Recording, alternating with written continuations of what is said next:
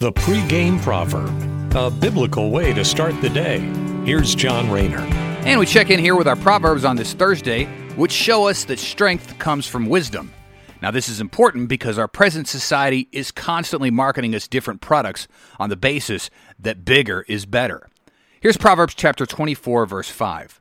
The wise are mightier than the strong.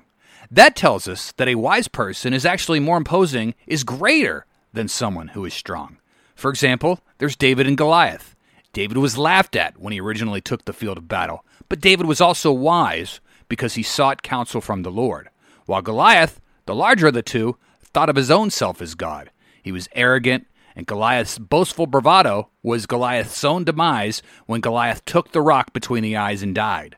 David never even physically engaged Goliath on the field of battle, proving today's proverb that the wise is mightier than the strong.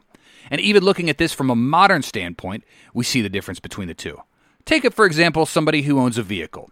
I could buy an 8-cylinder sport utility vehicle that costs as much as a mortgage between the monthly payments and what it takes to fill the gas tank, or I could buy a smart car for half the price of an SUV and use that money towards buying a house or putting my kids through college. Now, side by side on the road, the smaller car may seem lesser than the big SUV. But what if the smaller car parks in the driveway that the driver actually owns? Whereas the big truck, he's got to park in the parking lot designed for rentals because the big truck driver can't even afford to buy their own house.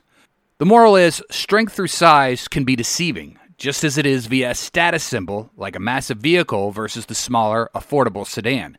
This was also the case with Goliath when he marched onto the field of battle to take on David. Wisdom will trump strength every time. Thanks for listening. Have a great day and God bless. The pregame proverb with John Rayner. Look for it on all podcast platforms and have it delivered to your smartphone. The pregame proverb. Proud partners of The Bar, the Biblical and Reformed Podcast Network.